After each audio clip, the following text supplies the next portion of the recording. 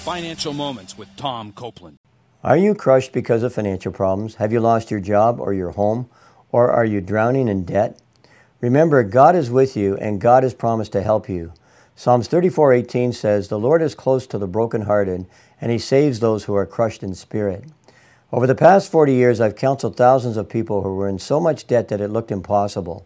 However, once those individuals learned to manage money God's way, God provided little miracles such as unexpected income, a great deal on a purchase, a gift from a fellow believer, or sometimes God taught them to be content with less, and the Lord enabled them to pay down their debts.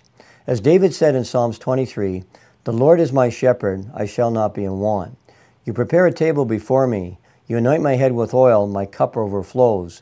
Surely goodness and mercy will follow me all the days of my life, and I will dwell in the house of the Lord forever." To learn more, check out CopelandFinancialMinistries.org.